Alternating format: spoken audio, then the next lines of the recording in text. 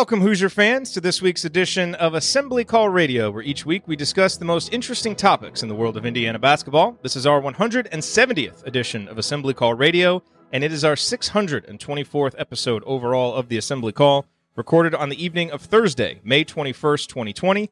I am your host, Jared Morris. And let's begin this edition of the Assembly Call how we begin every edition of the Assembly Call, and that is with our Hoosier Proud banner moment.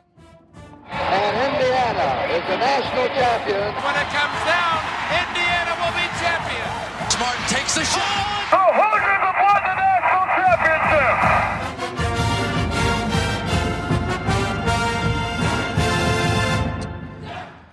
This week's banner moment occurred on Tuesday when the latest APR numbers for the 2018-19 season were released. And like Will Sheehy against Purdue, Indiana was perfect, tallying an APR of 1,000. This marks the second straight APR report that has brought good news for Indiana under Archie Miller. The Hoosiers scored a 980 for the 2017-18 academic year, Archie Miller's first at the helm. So you may be wondering, why does this matter? Sure, it's nice to have a program that cares about academics, but will it actually affect what happens on the court? And the answer to that is unequivocally yes. First, NCAA tournament eligibility is tied to academic performance, as schools must maintain a 4-year rolling APR of 930 or better. Second, transfers count against your APR score. Even if a player transfers in good academic standing, you still lose a point if that transfer comes during the academic year rather than the summer. Thus, if your score is hovering near the 930 mark, you may be unable to absorb a mid-year transfer, even if it's in the best interest of both parties. Well, as you may recall, Indiana was in quite the APR quagmire when Archie Miller took over. For the 2016-17 season, Tom Crean's final year at IU, the Hoosiers turned in a dismal 920 APR. The years prior hadn't been a lot better, due in large part to the high volume of transfers that we saw starting in 2014. In fact, Indiana's 4-year rolling APR score was so low when Archie Miller took over that Indiana was in danger of being ineligible for NCAA tournament play. This undoubtedly limited Archie's options in terms of being able to execute any kind of roster turnover, as many coaches like to do when they take over a program. But with 2 years of his own data now in the books, Archie has improved Indiana's rolling APR to 959. And if current trends continue, Indiana's APR will be back up where it belongs after that 920 albatross is shaken off 2 years from now. Which will mean that Indiana will be able to accept the NCAA tournament bids we all expect the Hoosiers to be earning, and they'll also have some flexibility in case a player or two decide to play elsewhere. When Archie took over the job, we all hoped that the Tom Crean roller coaster would be replaced by a cogent plan and a steady hand. Maybe results wouldn't be immediate, but hopefully success would maintain once it arrived. We're still waiting on the on-court results, but just as with Indiana's rebuilt in-state recruiting, Indiana's ever-improving APR score is yet another example that a firm foundation is being laid to sustain whatever level of winning Archie Miller is ultimately able to reach. All right, now let me introduce my esteemed co-host for this week's show. Ryan is not with us this week, but to my left... He remembers the days when a movie cost $1. Heaven help you if you ever decide to pop your collar. Play hard, but remember, fake hustle is a crime. He's the coach and it's Tonsoni time. You can mischaracterize that all you want, chat mobbers. Coach, what's on your mind? Well, you know, this was a nice off week because there were several nice articles and podcasts and some information that came out about basketball, so we're not really searching for some things to talk about. But Christian Lander reclassifying and finally being official is nice to see. We all kind of knew it was going to happen and was in the works, but until it's official, it's not official. That's a great insight there. But it really helps Indiana because talent is nice in a basketball program. And the question will be, what can he bring to the Indiana basketball program? And in the community, I did a short video using some of his highlights. It's obvious the pace of his play in transition is something I think he can really bring to Indiana and his vision. And he's very aggressive, it seems, on the break. Can he bring that to the next level? He can shoot it a little bit, even though his shot is a little bit low. He has ways of getting his shot open, and then, you know, he just has basketball instincts. And anytime you get a five-star player, you're going to get a good contributor. The question is, he is a young five-star player and needs to gain some strength. And in an off season, that is opening up some, but still in question. Can he get in and get the reps that are needed to be as productive as possible? But there's no doubt that the Christian Lander thing makes Indiana basketball a lot better. And Archie Miller spoke with Evan Daniels and was talking about his plan, and that's the second piece. You talked about the APR, and the recruiting is doing it. Now it just needs to be done on the court. It's nice to see this recruiting and the stay old, get old start to materialize. And then you want guys that are tough and good players. And Will Sheehy had a good article in Inside the Hall where he talked about the amount of crap talk that he liked to do, and that was his role. And we're starting to see guys more like that and more fitting the Archie Miller mode. And so Christian Lander coming just fills that 12th spot and makes Indiana the best it possibly can be going into next season. All righty. And to my right, You'll have fun. Fun. The Hoosiers make the tourney again. Fun. Yes, you'll have fun. The Hoosiers make the tourney again. Fun. I am not a roller coaster person. Andy, what is your bottoms line on the last week in Indiana basketball? Well, I think it dovetails well with what you guys have talked about, and that's with the addition of Lander, you've started to see IU creep into some of the top 25 early, way too early, whatever they're called, top 25s. Gary Parrish on CBS moved them to, I believe, 21st by adding Lander. Jeff Borzello at ESPN moved him to 23rd. I think they're 27th in Jeff Goodman's. Took quite a rise in Bart Torvik up to 11th, I believe, up from I think they might be 12th now. I think they were 17th. So about 5 spots. It seems like that's about how much, they moved up a little bit, which I think is reasonable, but hopefully doesn't overset the expectation for Lander. I feel like we've talked about that a lot. Easy to look at a guy with his recruiting pedigree and rankings and all those things. But you got to remember he is a guy that should be a, high school senior. And while it will, without a doubt, help raise the talent level, gives you a playmaker, a distributor. As Coach talked about, he highlighted a lot in his Coach's Corner video, a lot of the good things that he'll bring to the table. I think that kind of bump is warranted, but not doesn't put maybe undue pressure on him. And I think when you look at the situation that he's walking into, I think the natural comparison is to a guy like Romeo or something like that. I think the support system and the foundation of guys who've been in the system is vastly different even after a couple years. So I think it just further raises expectations, although hopefully not to an outlandish level. But I think it does make you look, and we talked about some of the Big Ten, the tiering. Does that help push IU toward the top of that second tier? I think that's reasonable. Does it push them into the first tier? Maybe not. But I think it's good and just another step from an expectation standpoint of what we can look forward to with this team whenever it is that the season gets going in whatever form or fashion it will. So I think looking at some of the national voices maybe at least makes some of us feel a little bit better about being optimistic about this team. And you guys talked a lot with Bart on podcast on the Brink a little while ago. And so I think his brings an analytical bent to it that, again, hopefully it helps to make you think you're not just being overly optimistic, that other people are seeing some of the same things. And then IU fans will just take that just a little bit of a step further to become overly optimistic, but good to get that recognition and excited to officially have him in the fold. Absolutely.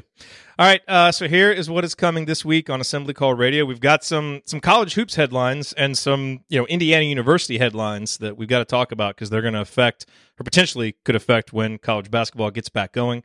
And then we're going to do our Al Durham offseason deep dive. We're going to answer your questions, and for those of you watching live, we have a Chat Mob induction tonight, a very appropriate one for Al Durham night.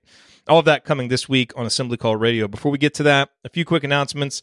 Continue to support our friends over at homefieldapparel.com. You can use the promo code assembly20 to get 20% off your order over there. They just released some fleece sweatpants.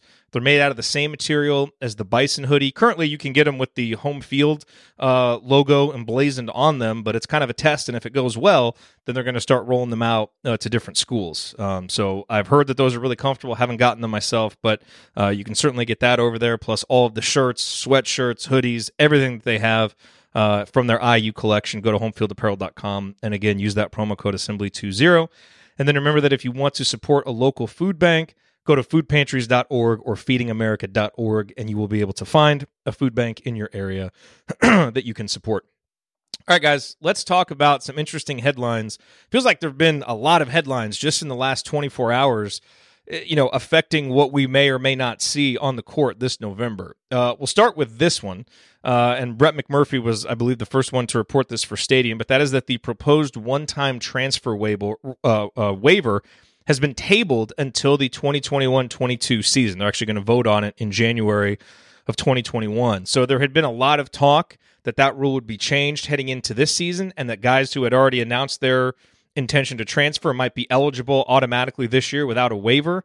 That will not be the case. Now, guys can still go through the waiver process, and some of those transfers, Demezy Anderson, for example, if he can get a waiver, he'll be able to play immediately. If not, he'll have to sit out a year at Loyola Chicago, as has been the custom for a long time. So that is going to be tabled. Andy, any thoughts on that? And are there any transfers, nationally or in the conference that you could see this, affecting and having a big impact, on the race next year? I don't know. It's sad that I've forgotten over a week of some of the transfers that they're still waiting on. I know, Michigan just picked up a guy from Wake Forest. Maybe he uses the coaching change, stuff like that. I think it's difficult no matter what. This is going to be a tough pill for the NCAA to swallow if and when they actually do it with letting this go.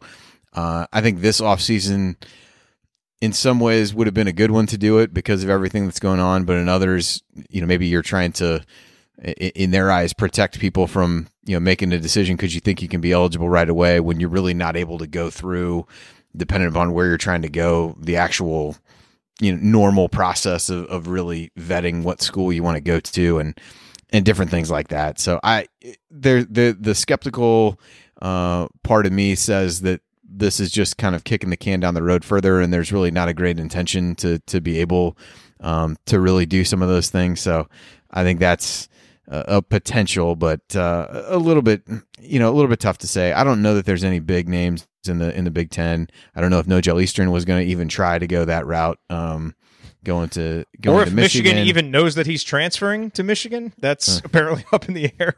So. Well, these things are unclear.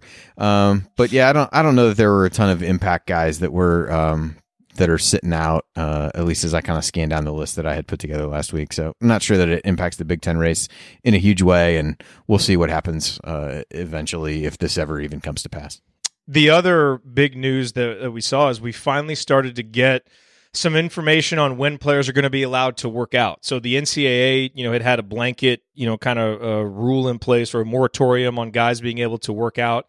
They are lifting that on June 1st. So essentially men's basketball, football, women's basketball, those student athletes will be able to participate in voluntary on-campus workouts beginning June 1st. Now, that could still be subject to conference rules. That's going to be subject to, state, laws and what the states are doing, subject to what the universities are doing. But Indiana soon thereafter followed up, and this was earlier in the day on Thursday, and basically said that athletes will be in training by mid-June. The student body will return in some proportion by the fall semester. And basically there's nothing real definitive here, but what it does show, Coach, is steps are obviously being taken, just like in the general population. We're seeing steps being taken sports-wise to get guys back able to work out. And I think a big part of the reason why they did this is because a lot of the states are opening up, just general gym facilities. I think the NCAA and the school said, well, if the players are going to just be going and playing anywhere, let's at least let them be here where it can be a little bit more closely monitored.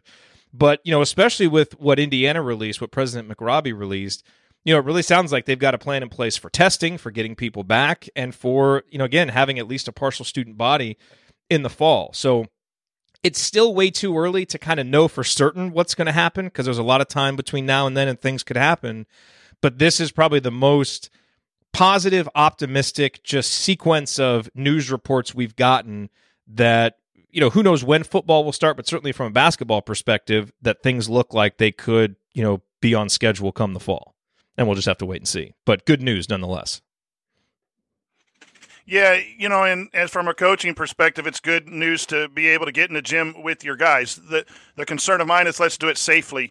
And we just need a common voice of what that means, whether that's, the NCAA, which sometimes doesn't have, good reasoning or good rules by themselves.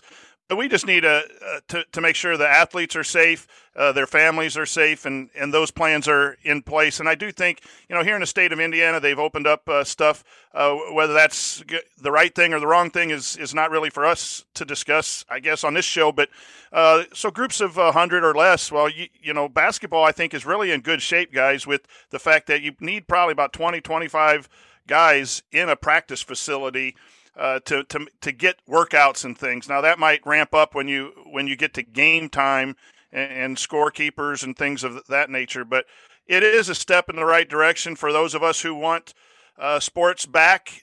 It's just something that I'm very cautious about because I want sports back. I don't want to take 3 steps forward and then 2 steps backwards to where we're at.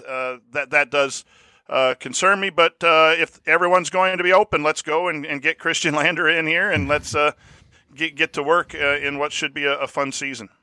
Yeah, look, it's clear that there is a balance here of financial considerations and health considerations, just like in what the overall economy is doing.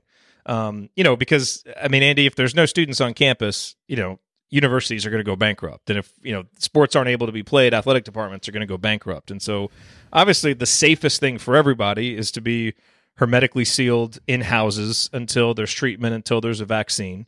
But obviously, a lot of good things happened over 8 weeks to kind of flatten the curve and to just kind of get things to a manageable level. And so now it seems like some of these things are opening up. And so if we can all handle that responsibly, then hopefully we can prevent maybe some kind of big, bounce back happening. I think that's the concern is you don't want everybody to let their guard down, athletes and in the general community. But if everybody can handle this responsibly, then it does. These to me seem like very reasonable steps to try and get us back to some level of normalcy, which we need because lives are being affected, going the other direction too.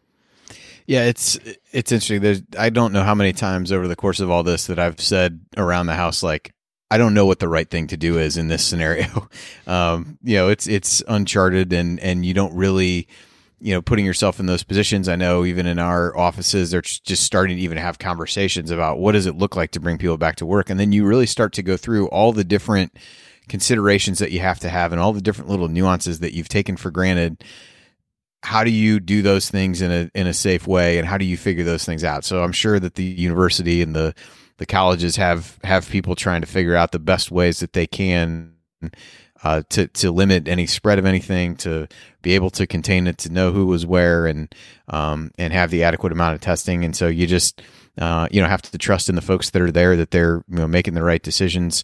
As you said, trying to balance all the different facets of it as you go, and using what information they have to make what is the most responsible decision for all involved, and having plans in place for, as Coach said, hey, if this doesn't go the way that we hope it will, what do we do then? And I think that's often the hard part. It's easy to come up with the plan of like, oh, let's open this stuff up. Okay, well, what is the plan if that doesn't work? Yeah. And so I think you have to think in this scenario, there's been enough due diligence to be done because they want, the ultimate goal of it is they want everybody to stay healthy. They want to be able to play the game. So as long as they've taken the right steps to understand what all that means and what those contingency plans look like, then you feel good about it and you move forward and just kind of trust everybody is doing the right thing and keeping everybody's best interest at heart. And then the other thing to kind of pay attention to is it appears that a lot of the schools are going to kind of condense the academic calendar and try to get a lot of things done before Thanksgiving. So that will be interesting to see how that affects if basketball games even have attendance when that comes around, but how that affects attendance at home games, things like that. If the student body is out of there after Thanksgiving and then kind of have a longer Christmas break just to reduce the amount of time everybody's there together, which again seems like a smart safeguard. That'll be something to watch out for as we get a little bit closer to basketball. But nonetheless, certainly this week was, like I said, the best sequence of news that we've seen, that we may be able to get back to playing sports soon, which I think we would all enjoy if it can be done safely. All right, coming up, we are going to talk about Al Durham. The senior guard enters his final season with a legit chance to reach 1,000 points. What should we expect from him as he prepares to lead the deepest roster that he's been a part of? We're going to break that down next. Stick with us on the Assembly Call.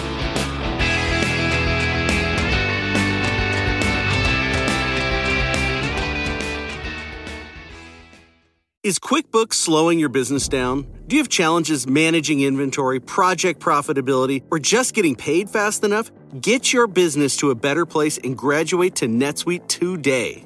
Stop paying for multiple systems that don't give you the information you need when you need it.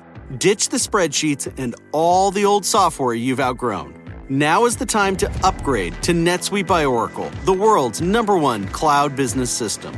NetSuite gives you visibility and control over your financials, HR, inventory, e-commerce, and more. Everything you need, all in one place, instantaneously. Whether you're doing $1 million or hundreds of millions in revenue, save time and money with NetSuite. Join the over 24,000 companies using NetSuite right now. Let NetSuite show you how they'll benefit your business with a free product tour at netsuite.com/info. Schedule your free product tour right now at netsuite.com/info, netsuite.com/info. Sticky notes, email alerts, a string around your finger. They're just not big enough. So here's a big reminder from the California Lottery. The Mega Millions jackpot is over $250 million. Whew. Play now. Please play responsibly. Must be 18 years or older to purchase player plan.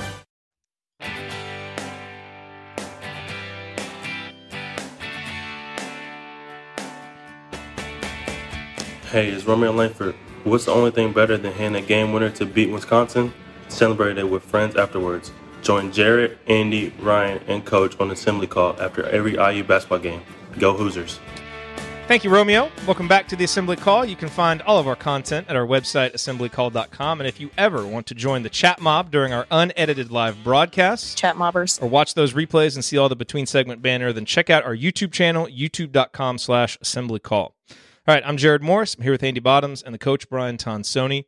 And guys, we got this question from JD. He said, I'd love to hear your perspective on Al Durham's career so far, given his recruiting rankings, your initial evaluations of him, etc. And so I thought we can use that question as a jumping off point for our offseason kind of deep dive into Al Durham. And, you know, it really got me thinking about the paradox of Al's career at Indiana, because for the 230th ranked recruit and a 3-star recruit, he has overachieved, full stop. Like, his numbers, he has overachieved. He's played in 97 out of 98 games, and he started 71 of them. He's improved his three-point percentage and his free throw percentage each season. Last season, he had career highs in points per game, assists per game, and rebounds per game. Points per game, he was 9.8, so almost a double-digit scorer. He has now scored 742 points in his career, so he needs just 258 for 1,000. That's only 8.1 points per game over 32 games, which is less than he scored as a sophomore, which seems very likely if he's healthy. And this stat just kind of blew my mind for how unique he was as an offensive player last year. Since 2008, he is one of only 2 Big Ten players to play a minimum of 50% of his team's minutes and have a usage rate of at least 19%. So, you know, a guy who plays a lot and uses a decent chunk of possessions. One of only 2 players to shoot at least 39% from 3 and 82% from the free throw line with a free throw rate of 50+ in conference play. The other was Andre Hollins of Minnesota in 2014. You know, so that combination of 3-point accuracy, being able to get to the free throw line and make free throws, you just don't see that very often. And yet, you know, even with all of that said, for a school like Indiana, a player of Al's overall skill set, especially defensively, has played too many minutes during the first 3 years of his career. You know, he played more minutes as a freshman and sophomore than Greg Graham did, just to give you some perspective. And a big part of that, obviously, is because he has played on rosters that just haven't had a lot of experience and talent at the guard position. You know, his defense also hasn't been great. His defensive rating has been the team's worst or second worst every season of his career, and he was a net negative, you know, if you look at his offensive rating and his defensive rating, until last season. So that's the paradox. He's been good, really good, when graded on a curve of where he was as a recruit, but he hasn't been good enough to win at the level IU fans want to win at, Coach. And so, you know, that is kind of the paradox, is it's not really a fault of his. He's done everything you can ask of him. He's just been put in a position to probably play too many minutes to fulfill the expectations that Indiana fans have. So I say all of that, you know, to get both your guys' initial thoughts on his career, but also kind of what he needs to do to take the next step now as a senior, leading what is obviously the most talented roster he's been a part of. Yeah, you have a lot of interesting things there about Al. And one, appreciate his work ethic. Everything I hear, he's in the gym working on it. His increased statistics show that he has really put a lot into his game, and that's what we want for Indiana basketball players. So, that's the kind of guy that you really can build on. He does struggle defensively, but he's also been asked to play some point guard, which probably is not his ideal position, and that's that roster makeup that just by adding another point guard might be able to alleviate some things and put him in better positions offensively and defensively. He is not the best at closing out. His feet are messed up a lot on direct drives, but maybe if he guards a 2 or even maybe some 3 if he can, that's more likely for him to have success on that defensive end that you mentioned. But, he's the type of guy that you like to have as a senior. If your senior is one of your harder workers, he's going to pass that on to the new recruits that come into the program. And I'm not sure he's in a position to be like others where the responsibility for production is going to fall on Al next year. I think Al needs to make his game consistent. And if his numbers drop because there's more options and more time for others, that's okay. He needs to be consistent in his offensive game, and he needs to be consistent in his defensive game. He had some really great games. You go back and watch film, and it's really nice to see. But other times he went away. And if he can make that leap, then he will be a good member of that 8-man, 9-man main rotation that leads Indiana back to the NCAAs and a good season. I don't think he needs to be the main guy. He'd be in position of that in a lot of teams. But I think, again, to keep expectations at a moderate level, just stay where you're at and be consistent would be a really good thing for Indiana basketball. Andy? Yeah, I mean, from my perspective, I think I agree with what Coach said, that this year really sets up to be a good one for him because he's put the work in and he's really finally in a position where I don't know that there are, you've got, if you assume Rob's healthy, you assume Lander's there. I mean, at best, Al is the third guy that you're calling on to be an initiator, a ball handler, whatever. And as we've talked about, spot up shooting is something he's been effective at. He has been a decent driver, and that's allowed him to get to the free throw line. But the way he's worked on his shot and got better there to shoot close to 40%, you put him in a situation where he's able to do what he's best equipped to do. I think it really sets up well for him to be a good complementary player, to provide that leadership. And I think that, it just, the pieces are kind of falling into place for him. It's funny, as you were describing some of the, usage numbers or things like that he's had over his first few years comparative to his recruiting ranking. A guy that I thought of, and this doesn't really compare from a recruiting ranking standpoint, because I think there was a pretty wide gap between where these guys were ranked. But if you think about Verdell Jones, the first few years of what he was kind of asked to do with Crean, again, I don't think they're really very similar players at all, but just in terms of being asked to do maybe more than what is best for you, it kind of strikes me as that. And so I think because of the way the roster composition was, you had some of the APR things that you talked about in the opening, like Al's been thrust into a position to probably do more early in his career than maybe was reasonable to expect. And I think he's responded in a lot of situations to that. So I think that's a positive. And I think he's, has been the kind of guy that you really want to see really grow and evolve through 4 years. If there's a guy that you want to look at and say, hey, Archie's helped this guy get better. Again, I think a lot of credit goes to Al for his work ethic and all the things we talked about, but he is a guy who has evolved and gotten better at certain things. And like I said, I'm excited for what his senior year can be, because I think it's the best positioned he is to do the things that you can expect from him and are going to put him in a position to really be successful and effective.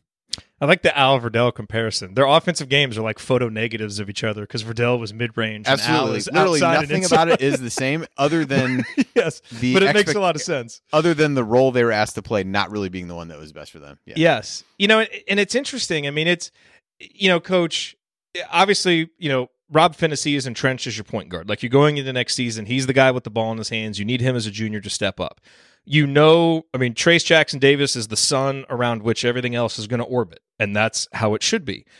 And so you start figuring out where the other parts and pieces are falling, and it's really easy. You start making these lineups. Well, then, you're going to pair Lander with Finney, and then hopefully Jerome Hunter can play the 3, and then you've got Race Thompson, what about Armand Franklin playing defense? And it's easy for Al to get a little bit lost in the shuffle. And yet, to me, when Archie Miller starts looking at putting his lineups together and who he trusts, a senior who has been through the battles. And I'll tell you the one thing that we saw at the end of last year that impressed me so much, and, longtime listeners are nodding their heads because they know what I'm about to say. But when you talk about the roles guys can play, I mean, who's the closer on this team right now if you had to pick one? It's Al Durham. He really showed an aptitude for working off of screens at the end of last year. He wanted shots in big situations. He made them. He was able to drive and get to the free throw line and make his free throws. So you're telling me in close games at nut cutting time, Archie Miller's going to take his best 3-point shooter and free throw shooter off the court? I don't see it. I think Christian Lander's going to get plenty of minutes, and you're going to have to find a way for Jerome Hunter to play. But I have a real hard time thinking that Al's going to be playing less than 24 minutes at a minimum, and I think there's a good chance you see him play 26, 27, 28 minutes a game because of how important the outside shooting is, how important having a guy who can get to the free throw line is, and the experience. So you start making lineups, and it's real hard to make lineups without him in them that makes sense. And on a roster this talented, that really is a testament to how hard he's worked offensively and the growth that he showed even within the season last year. Yeah, and trust is a huge part of a coach-player, relationship and trust on the floor. And if you're one of the hardest workers, you're going to be trusted in key moments of play. And that's, and then going back to your lineups, and when I talk about consistency with Al Durham, it's execution. It's the basketball stuff. It's never effort. I don't know that I've ever questioned Al Durham taking a day off. I don't know. We all have times where we let up in everything that we do, but he's not one that I think of had a bad offensive night and affected his defense, or, he's having a bad 2 minutes so it becomes a bad 4 minutes. He's not that guy. He just needs to make sure he's taking the good shots, he's making good decisions with the basketball, and he's guarding better. That consistency of X's and O's. But yes, and the interesting thing is when you have a team that has good depth, quality depth, and a lot of people pushing people, you might not see more minutes from Al, but it's what quality minutes, when does Archie use him, and for what does he use him? And then the other thing I think that we all need to look at, is he going to be the 2 or is he going to play some 3? That 3 and 4, there's a lot of questions about who's going to be that number 3 in a traditional 1, 2, 3, 4, 5 lineup. Can Al slip down there and then go with those 3 guards and a couple posts? That's going to be interesting to see the variety of lineups. But, yeah, Al's going to be a valuable player, but we might not see his stats go up or his minutes go up, and that's okay. I don't think we need Al to do that. We just need him to be that senior leader to hold everyone to the right message and the right way to play. And the other thing, too, on that point with more depth is, and look, this has been a criticism of Al, is that there are games offensively where he's just not very aggressive, against bigger teams, against more physical teams. Hopefully that's something as he gets older and more physical himself that just happens less and less, because a lot of times that is something you see with guys, but it also may just kind of be part of his personality. If he feels uncomfortable in a game or a situation, he doesn't quite assert himself.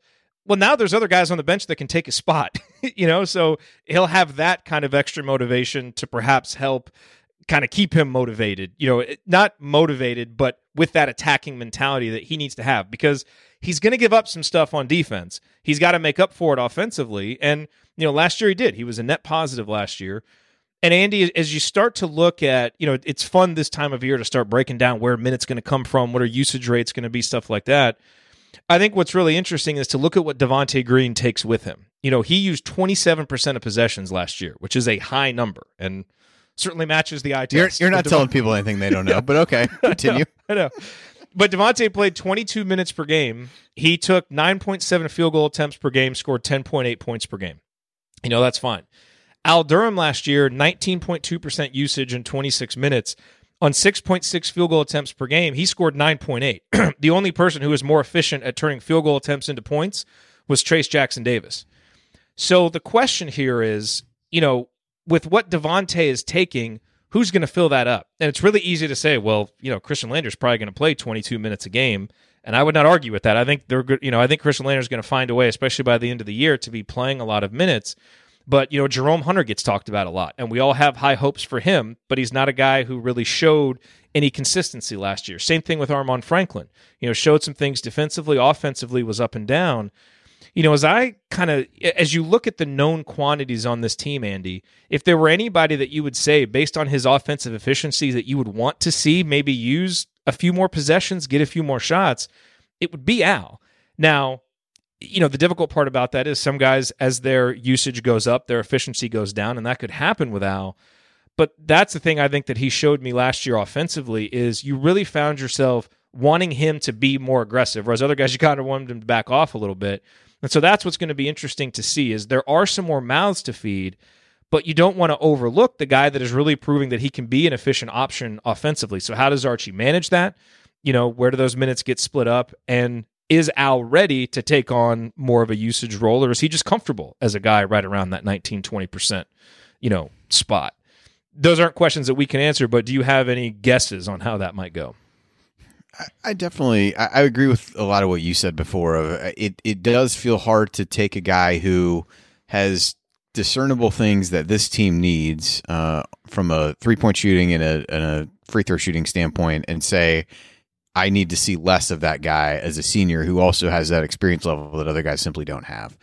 And so while I don't think just given all the other mouths to feed, there would be a huge jump in those numbers. I think as you're slicing up that pie of what Devontae had, I think it would also be equally silly to believe that he doesn't get a little bit of that, particularly with just having more playmakers around him. I mean, I go back to, watching some of what, Coach put together on Lander and some of the other things, just in terms of him being able to create shots for other guys. I think Al's gotten a lot better at being able to use screens and, kind of flare himself out to the wing to get open for shots. With other guys who are more gravitational, whether that be Trace or Lander or hopefully a healthy Finney, Al becomes a guy that is easy to potentially forget about defensively and really can find some clean looks. So, even if his shot percentage and usage rate doesn't shoot up a ton, I think the quality of the looks he's going to get probably will, and maybe that's just as important in that way. So I don't know that in the absence of an injury to a Finney or somebody like that, you see a huge jump in those, but I do think the quality of them is different, and I think you can see upticks in a little bit of those numbers. I certainly don't know that you playing him, whatever he was, 66% of minutes last year, to me, falling off of that in any substantial way just seems completely unlikely. Is it equally unlikely that maybe he gets over 70% of the minutes? Maybe. But I think he's in a good sweet spot. And like I said, I think he's in a position to really benefit, probably have, one notch down the rung of defenders on the other team that's going to be guarding you. When, I think a lot of things as a domino effect of having Lander, or if Jerome Hunter takes a step, or if whatever, I think he becomes, even though to your point, he's one of your more efficient, like he probably becomes from a defensive standpoint, the third, fourth guy that you're really looking at defensively. And I think he can take advantage of those situations. So I agree, I agree with all that. To play devil's advocate, Coach, we've talked about some of Al's defensive shortcomings. And certainly when Indiana wants to put its best defensive lineup on the floor, that's not going to include Al. Al is out there to score points. It just, there are other guys that are physically going to be better defensively. Trey Galloway, even though he doesn't know the system, may be a guy who's ready to even be a better defender from day one, though he won't be anywhere near as good offensively as Al is. But the other thing that's important to mention is Al struggled at times his sophomore year playing with Romeo Langford, because Romeo was such a good player and he sucked up so much oxygen offensively, he and Juwan together, and everything was clogged up. And so for Al, he basically just turned into a spot-up shooter. He didn't have lanes to drive. He didn't have opportunities to drive. And you would almost see him kind of be freed when Romeo was off the court. And we saw more of that guy at the end of last year.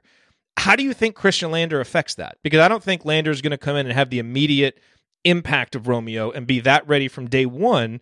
But clearly he's the most talented guard on the roster. And so for all the great things that we're saying about Al, he is still a guy with limitations. And if you're stacking people up by talent, he's not one of your 5 best players. So that is important to kind of mention, in balance here. And that is certainly something that we could see, play out through the season. If Al has a shooting slump, if he's not as aggressive as we want him to be, so is that a potential concern that Lander, even if he comes in, doesn't play as many minutes early on, but that, that kind of hurts Al's rhythm a little bit, as it felt like it did at times his sophomore year? I've said the last few weeks I'm trying to keep my expectations moderate, but I think Lander helps everyone. I think Lander makes Rob better for a variety of reasons in practice, pushing him for time. I'm really interested in seeing two ball handlers run transition. That anyone gets the outlet can go, and the other can spot up and score. And I think anytime we can get L out in transition, that gets him more on the move to the basket, gets him fouled. I think, and then also if Lander. And I think Rob's a really good point guard, but if Lander can also be a point guard, then we'll never have a point guard not in there reading screens and having Al come off screens like he did later. So I think Lander elevates everyone because he's a threat to run, he's a threat to pass, he's a threat to shoot, which stretches the floor even for TJD. More weapons, the better. And I know that he's young, and there's a lot of concern in the chat mob about him only playing 14, 15 minutes. He's going to play 20-plus minutes early. You don't bring in a five-star who reclassifies. And if he is playing 13 or 14, then it is a really big jump for him.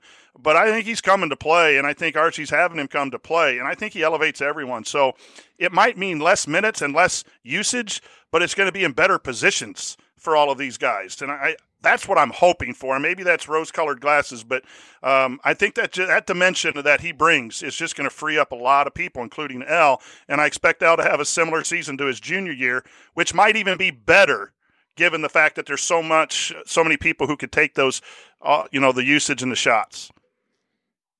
Andy, final thoughts on Al Durham and what you do, ultimately expect from him next season.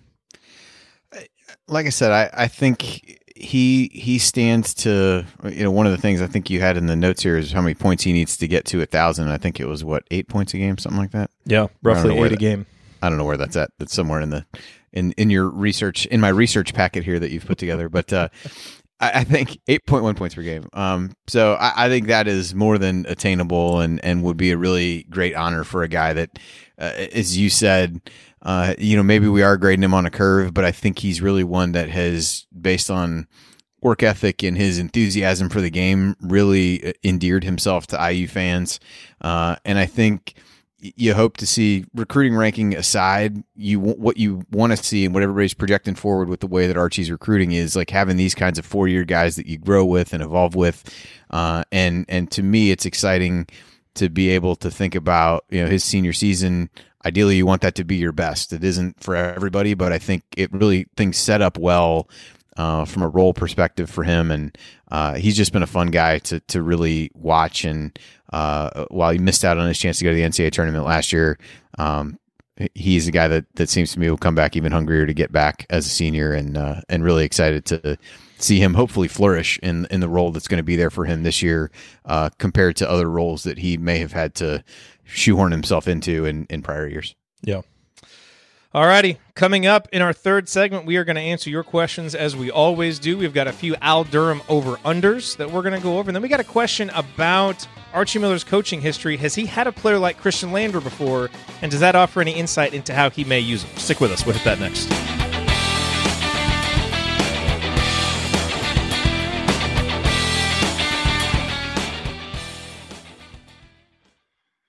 One thing I was thinking about, and this is a completely half-baked idea, so forgive me if it, A, comes out wrong and B, is dumb, but that's what we do here in between segments, right? Time for half-baked ideas. But it's interesting to me, the dichotomy in fan reaction to Al Durham and Justin Smith. And I wonder how much of that is based on, kind of the curve they're graded on based on their recruit ranking, because Al was 230th, a 3-star, Justin Smith was, 75th, something like that, as a 4-star. Now, obviously, I think part of it is just their demeanor on the court, where I think, sometimes people see Justin maybe not going as hard as they want or being as demonstrative as they want, and it feels like he's leaving something on the table, or at least that's the general fan perception, where the perception of Al Durham is that he's maximizing, what he has. And it's just interesting to me the different ways that fans react to them and have reacted to them over 3 years, even though their overall production is really similar, if not Justin a little bit more productive overall. Now, part of that is playing more minutes. I just find that interesting. What do you guys attribute that? And is that even like a fair statement for me to make?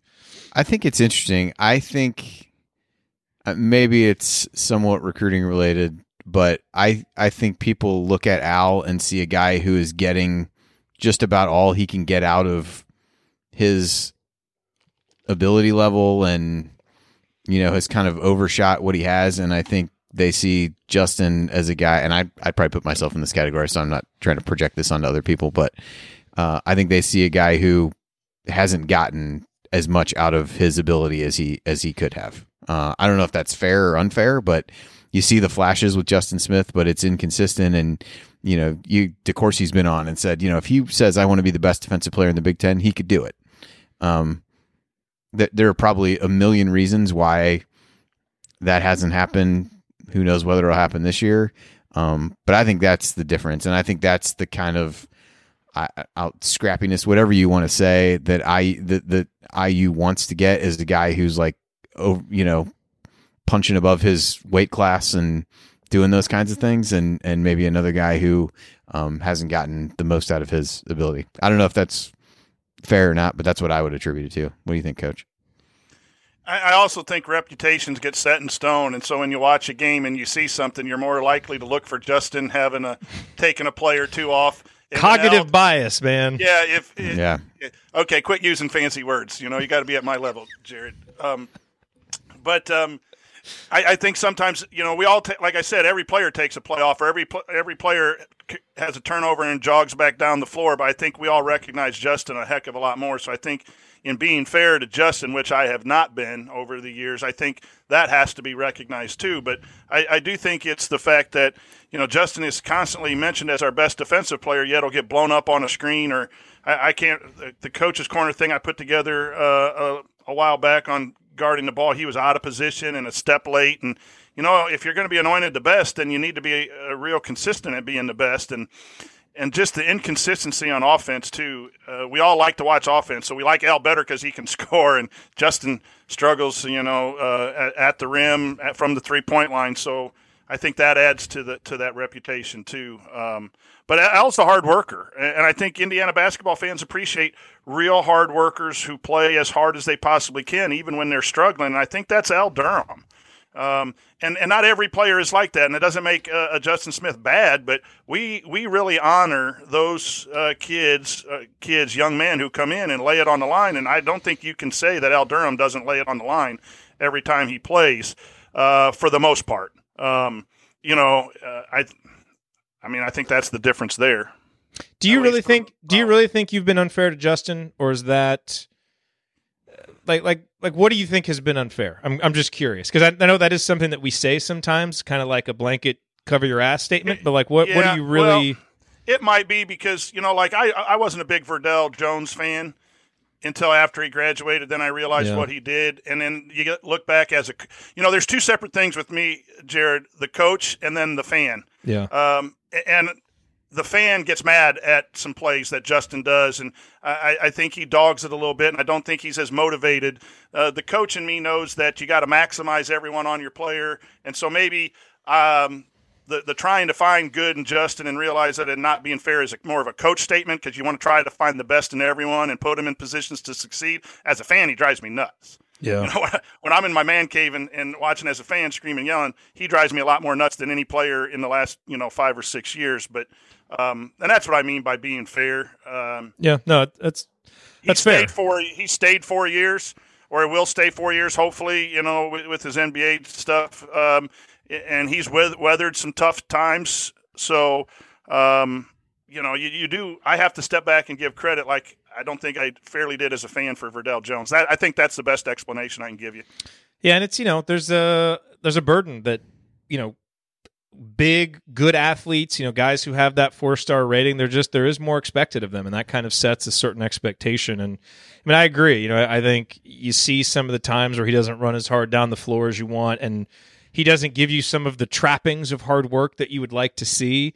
Although, logically, the guy's, he's graduated, he's a great student. He obviously works hard in the weight room. Like he does, he clearly works hard intellectually to understand things. Like that's the one thing I think I've gained more of an appreciation for just in talking to some people who, I think have talked to the staff about the value he brings defensively in terms of the one guy that's always where he's supposed to be. Like, even though like he'll sometimes get beat, and he's maybe not playing as hard as you want, but he's where he's supposed to be, which has been really valuable for a new defense. And that's why he's played so many minutes, and his career would be so much, and obviously we're going to do his player breakdown at some point, but if his shooting had gone differently and some of the mechanical adjustments that he's tried to make to his shot and those kinds of things, I think the confidence that maybe he hasn't had from that has just really hurt his offense, and you can kind of see the player he envisions himself as being, and when he gets on the court in games, it just doesn't happen.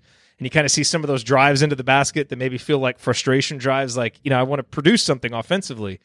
Where we look at the stats and it's like, dude, Justin, offensive rebounds, cuts, transition, like you're great at that stuff. Just focus on that.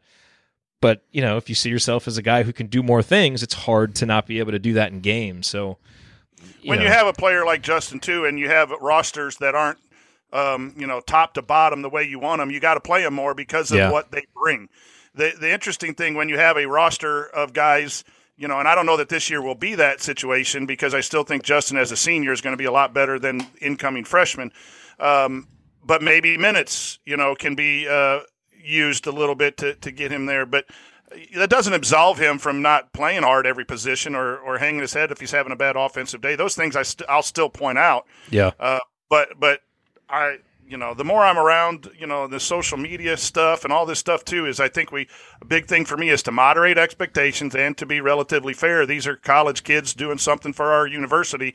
I want to try to remember that and still be fair in any criticisms. But I prefer L over Justin, even with all that being said. I just give me a gym rat any day that I think it really means something to L from at least what I've experienced not being in the gym with him. And I think the hard thing about Justin is, he's different than Devontae for sure, but one of the things is just the inconsistency from, game to game where he might be really locked in at different times, and the range of the peak of him and the valley of him is probably more along the lines of what a Devontae is. Where we've said the same things about Al being inconsistent, but the difference between the top and the bottom isn't the same, and so he tends to kind of trudge along this shorter path of growth and going up. And you see Justin's probably grown just as much and done made improvements in areas. And when we look at him, we'll probably find some things that, hey, he's really gotten better at these things. I think this last year you saw fewer of the just kind of wild drives into the lane without a true idea of what he wanted to do. And so you see some of that, but your path to getting up is like this versus Al's is like, it still goes up a little bit, but it's the variance is less pronounced between the peak and the valley. Yeah, it's well said. Him and Troy are somewhat similar, but I never, Troy, you have good Troy, bad Troy and his wild, crazy stuff either, but I don't ever remember sitting back thinking Troy didn't go 100%. Sometimes he needed maybe to sometimes that was to his detriment. But exactly. He needed to dial it back. And I think that's the difference maybe. Again, is that fair or not? And it's interesting. We all love Joey Brunk and he has some issues on the court, but we love him because of his effort and attitude, and everyone loves Race Thompson, again, for similar things. How many times can you tip a basketball, get an offensive rebound, and man, we like that stuff, and I don't apologize for liking that stuff. And I think we miss a little bit of that when Justin does it because of the reputation has been set, to be honest. Yeah, but, he won some games for us the way he played. Michigan State Justin. Sophomore year, Penn State. He was great against Penn State. That's where the fair statement comes, because sometimes, man, we forget those times when he was really good. And, we did. But, every player has a chance to change their narrative, and so every season. So those guys have a chance to do it. So hopefully they are able to use that opportunity. All right, let's... The news on flavored e-cigs talks a lot about the technology and teen use, but parents need to know more about the dangers of nicotine. So know this. 1. Nicotine is one of the most toxic of all poisons. 2. Kids are more at risk for developing addiction. 3. A nicotine addiction can make it easier for kids to get addicted to other drugs. So even when it tastes like candy, nicotine is brain poison. Go to flavorshookkids.org for more. Sticky notes, email alerts, a string around your finger. they're just not big enough. So here's a big reminder from the California Lottery. The Mega Millions jackpot is over $250 million. Whew. Play now. Please play responsibly. Must be 18 years or older to purchase player plan.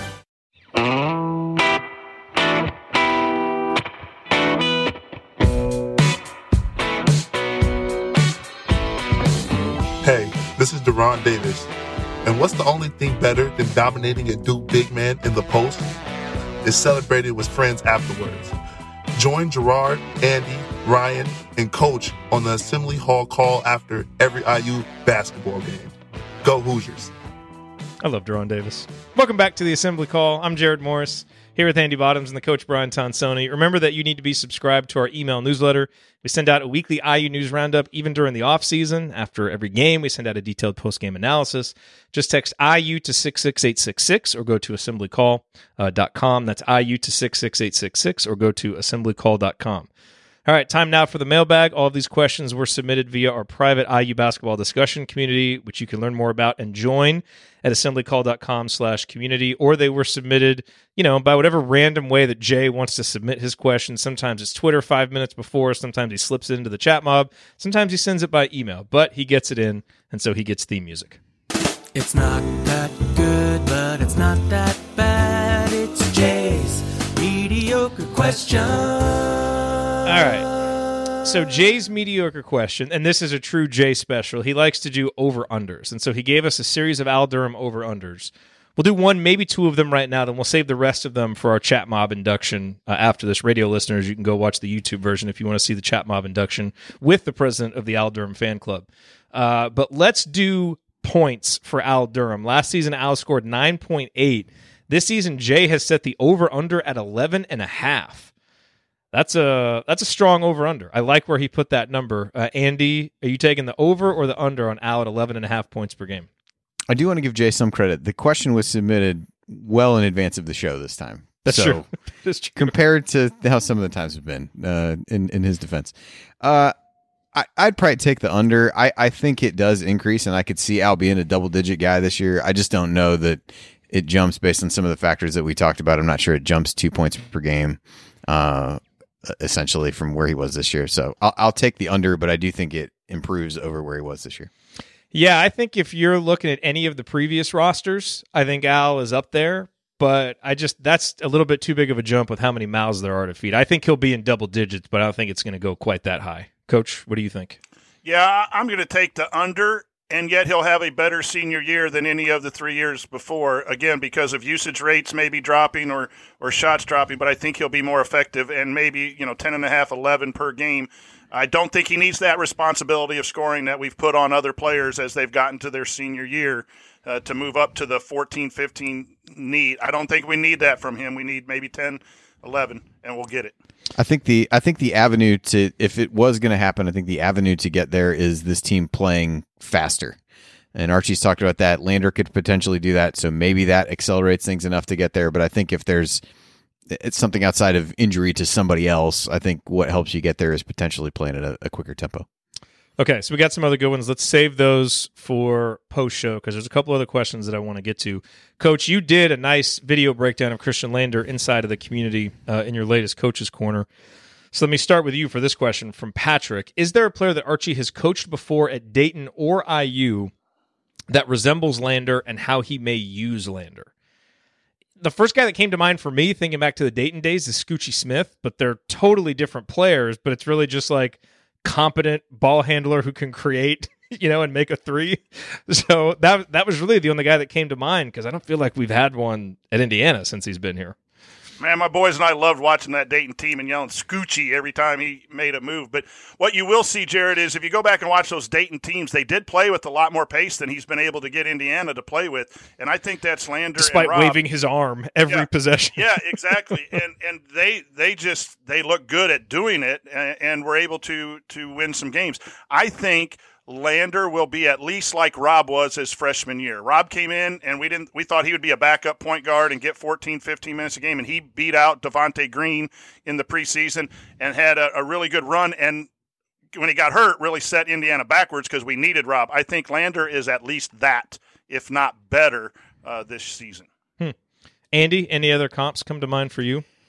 No, I did kind of what you did, and I reverted to Scoochie Smith, although when you look, really, he came in as more of a combo guard. Even what I'm looking at said he was listed as a shooting guard, ranked in the 133rd, according to the 24/7 page I'm looking at. So I think what you don't know is, a guy coming in with that recruiting pedigree, ranking, all those kinds of things. He certainly hasn't had anybody like that. So how he might use him will be interesting. But boy, you look back at Scoochie Smith's numbers his senior year, he had a usage rate of 23%, assist rate almost at 30%, shot 38% from 3, 53% from 2, got to the line, a free throw rate of like 40, and an overall offensive rating of 113. So sign me up. Yeah.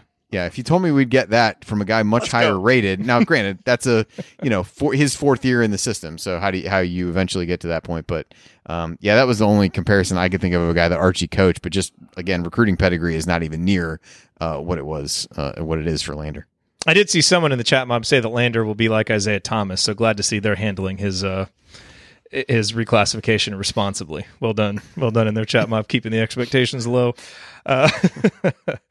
Let's see. Let's hit this one from Kent, because he sent a bunch of these questions over before and we haven't had a chance to get them. And these really probably would have been timed better after the rewatch series. But he wants to know, what was Coach Knight's biggest strength as a college basketball coach? Coach, why don't you hit this one first? Take about 30 seconds and then go, Andy. It's going to be he was great defensively, and he was great with his motion offense. It was so hard to guard, and he maximized players' ability. You talk about your guy, Kelbert Cheney, in that motion offense. I've studied it. I've watched it. I've gone to see his clinics. Just absolute technician in the game. I think for me, in addition to what Coach said, is we did some of those rewatch games. It was just some of the adjustments to be able to find matchups that you could use that offense to take advantage of, and just being able to game plan. Yeah, everybody throws out the UNLV game, so I'll do that as well. But not being afraid to go out and run with them, seeing that as a viable strategy to be able to beat a team like that. I think just kind of game planning, finding those weaknesses and what you could exploit, and then executing on that in the game. Yeah, and to that I would just add just his absolute genius as a basketball coach, his aptitude, because all of the psychological warfare that he did and all the being harsh, players put up with that because they knew he was a great coach and would put him in a position to succeed. You're not going to get the second part without the first. So that to me was his greatest strength. All right. We got to go. That's going to do it for us on this week's episode of the Assembly Call. If you want to see us do the show live, join us at assemblycall.com on Thursday nights for the live broadcast of our Assembly Call radio recording. And don't forget to go to assemblycall.com or text IU to 66866 to join our free email newsletter. Special thank you to Bob Thompson for producing most of the music that you hear on the show. And thank you for listening. We will talk to you again on Thursday night. Until then. Take it from the green light himself. Keep your elbows in, eyes on the rim, and go Hoosiers.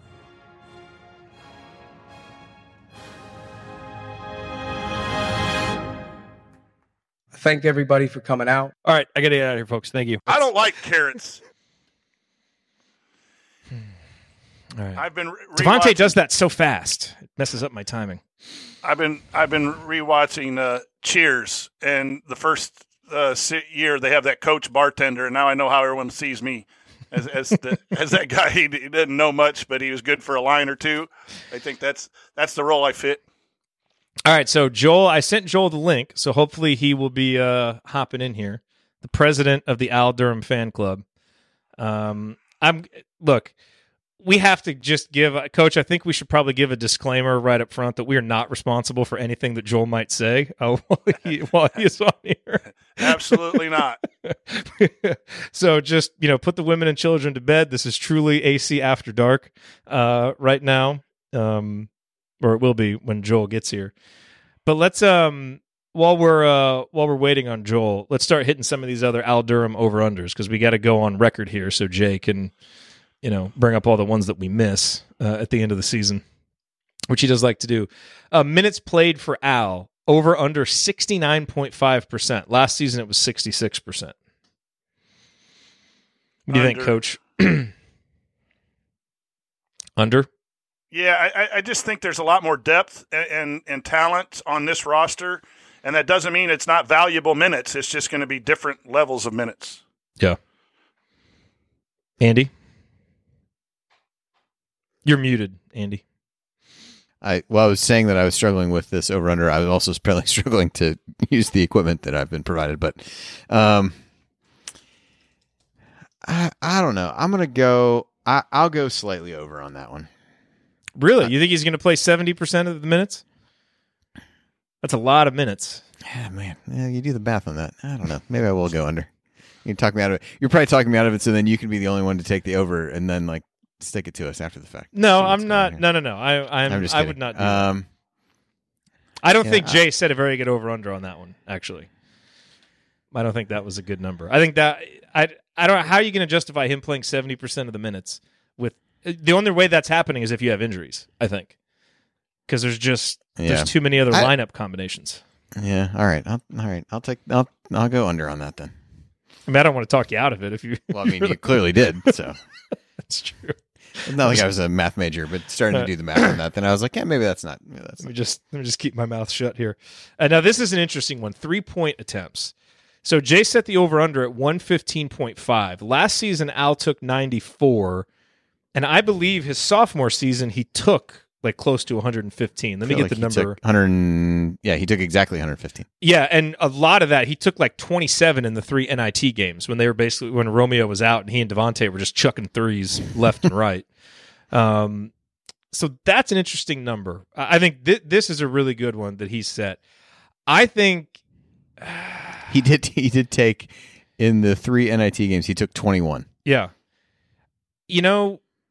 I think now look, obviously some of this is going to depend on how many games Indiana plays. And I think Indiana's going to play a lot of games because I think they're going to, do some things in tournaments. So I'm going to go over, not just because of the volume of games, but I just think because of the way the offense is and with more guys to create, the focus on trace down low, I mean, I just think Al's going to find openings. And I think he'll be a little bit smarter. He showed it last year, smarter at using screens, smarter at picking the open spots in the defense. So I think he's going to get more opportunities and be ready to take them. So I'm going over. I'll go over on that one too. Man, are we going to disagree on any of these? No, I think it's over. That's where Devontae's usage I think goes more to L. I think Hunter will get some of those threes. That's a lot of threes to take from. I'm not sure. Lander will take some and Rob will take some, but I really see that going back towards L. Okay, yeah, Joel has the link. It's on Twitter, so hopefully he'll be here. He's probably refilling the bourbon glass, getting himself ready to go here. That glass gets refilled a lot at the tailgates. Let's see here. 3-point percentage. Last season, Al shot 38.3%, over under 37.5%. I'll take the over. I don't see him. I think will end up getting better shots this year. So I'm going to say over on that. I say over too. Really? I'm going under because I think he's going to take more. And I think that number should dip a little bit. Like, I think Al can still be efficient making 36, 37% of his threes. And so, I won't be upset. He can still be a more productive player if his volume is a little bit higher, even if the percentage goes down a little bit. So, now look, this flies in the face of him improving his 3-point percentage every season. But I think this is the year where, like I said, I think the volume is going to go up with the amount of attempts. So I think we'll see the percentage go down just a bit, but not enough to where you're like, man, Al's slumping this year. He's going to still be more productive as a 3-point shooter. He's going to get cleaner threes too from the penetration from the guards. See, that was my thought. I figure I said that enough times on the show that I thought he was going to get better looks. That I feel compelled to definitely say he'll shoot better. Yeah. Hey, I'm not a hater. What Richie's saying? I'm a hater. Who am I a hater? Am I a hater on Joel or am I a hater on Al? I'm no hater. Look, I mean, he's jumped up 28.6% to 34.8 to 38.3. I'm here. Those are big jumps. Well, yeah, but where's your video? Finally. I don't know where my video is. Well, we got to get video. Well, how about that? Hey! Looky there. You trying to slip on this show without video. Come on now. Yeah, well, I'm really not made for video. I'm a lot like this Coach. Is true, Joel. This is true. You and I, this right side of my gallery view is struggling over here with you and I. Well, the camera adds 100 pounds to me, so yeah. Well, thanks for joining us, man. It is no it's problem. good. It's good to see you. It is. Thanks. It is Appreciate good to it. see you. So. The tobacco industry's menthol targeting is straight up racist. And not that watered-down type of racist. What do they call it? Unconscious bias? No, not unconscious. Intentional. I mean that flooding our communities with ads, killing us by the thousands, and laughing all the way to the bank type of racist. They are literally killing us. This ends now at wearenotprofit.org. Sticky notes, email alerts, a string around your finger. They're just not big enough. So here's a big reminder from the California Lottery. The Mega Millions jackpot is over $250 million. Whew. Play now. Please play responsibly. Must be 18 years or older to purchase player plan. Look around. You can find cars like these on AutoTrader. New cars, used cars, electric cars, maybe even flying cars. Okay, no flying cars, but as soon as they get invented, they'll be on AutoTrader. Just you wait. AutoTrader.